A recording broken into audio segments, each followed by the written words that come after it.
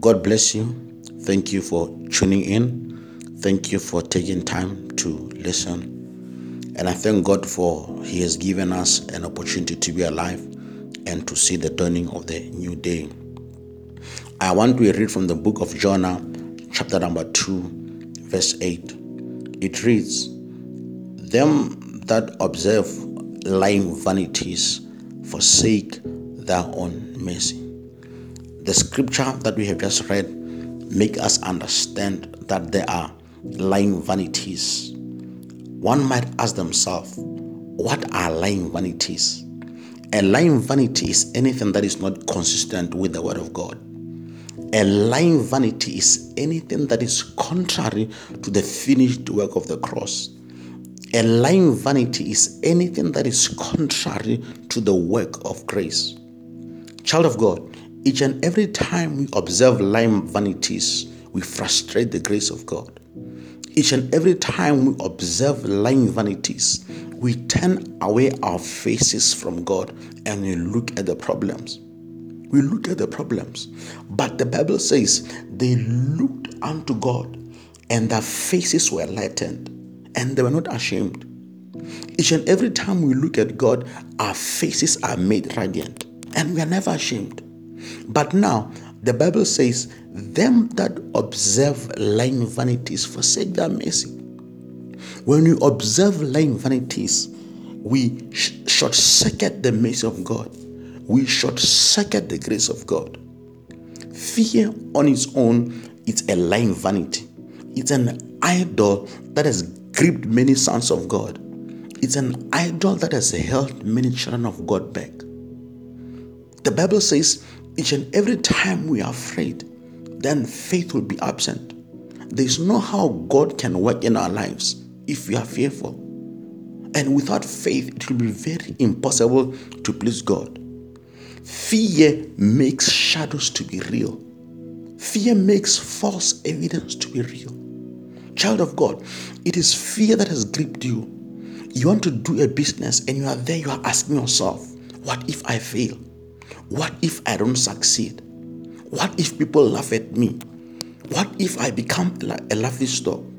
But the question that I want to ask you this morning is, what if you succeed? Refuse to observe lying vanities. That pain on your body is a lying vanity.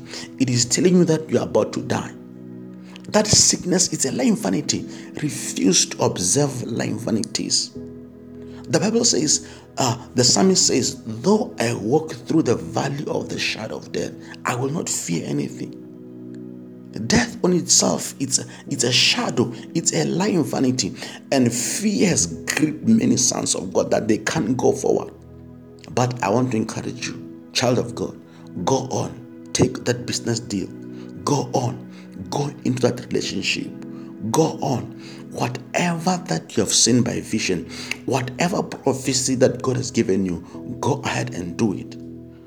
Don't observe failure. Don't observe fear. Your business right now might seem to be dying. I want to announce to you that that is a lying vanity.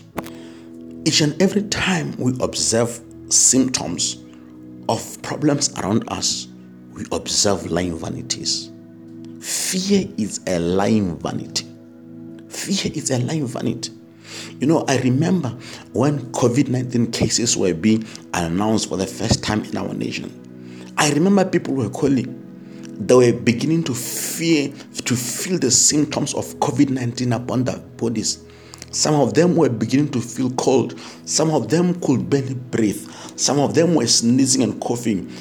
And COVID was becoming a reality upon their bodies because they had observed it. They had believed it. Their minds had registered that COVID was around their lives. But I want you to refuse to observe any lying vanity. I want you to align your thoughts with what the word of God says. I want you refuse to allow what you say affect how you view God. Refuse to observe any lying vanity.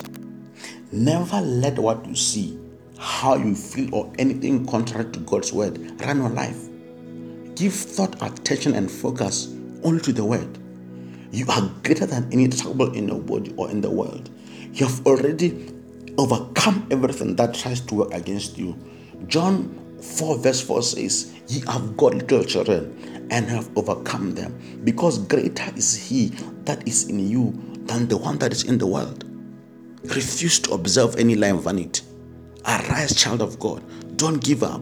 The Bible says, despite what was around the life of Abraham, he refused to stagger at the promises of God. Abraham was strong in faith, giving glory to God, and being fully persuaded that what God promised, he was able to perform. I want to encourage you, put your focus on Jesus. Don't observe any lie and vanity. It's a lie and vanity. It's an empty thing. Let me pray for you. Father, in the name of Jesus, I cast out any spirit of fear from my listener. I pray that whatever you have spoken to them will come to pass. For they know that you who has promised, you are true to fulfill that which has been given unto your care. Father, I thank you for today. In Jesus' name, amen.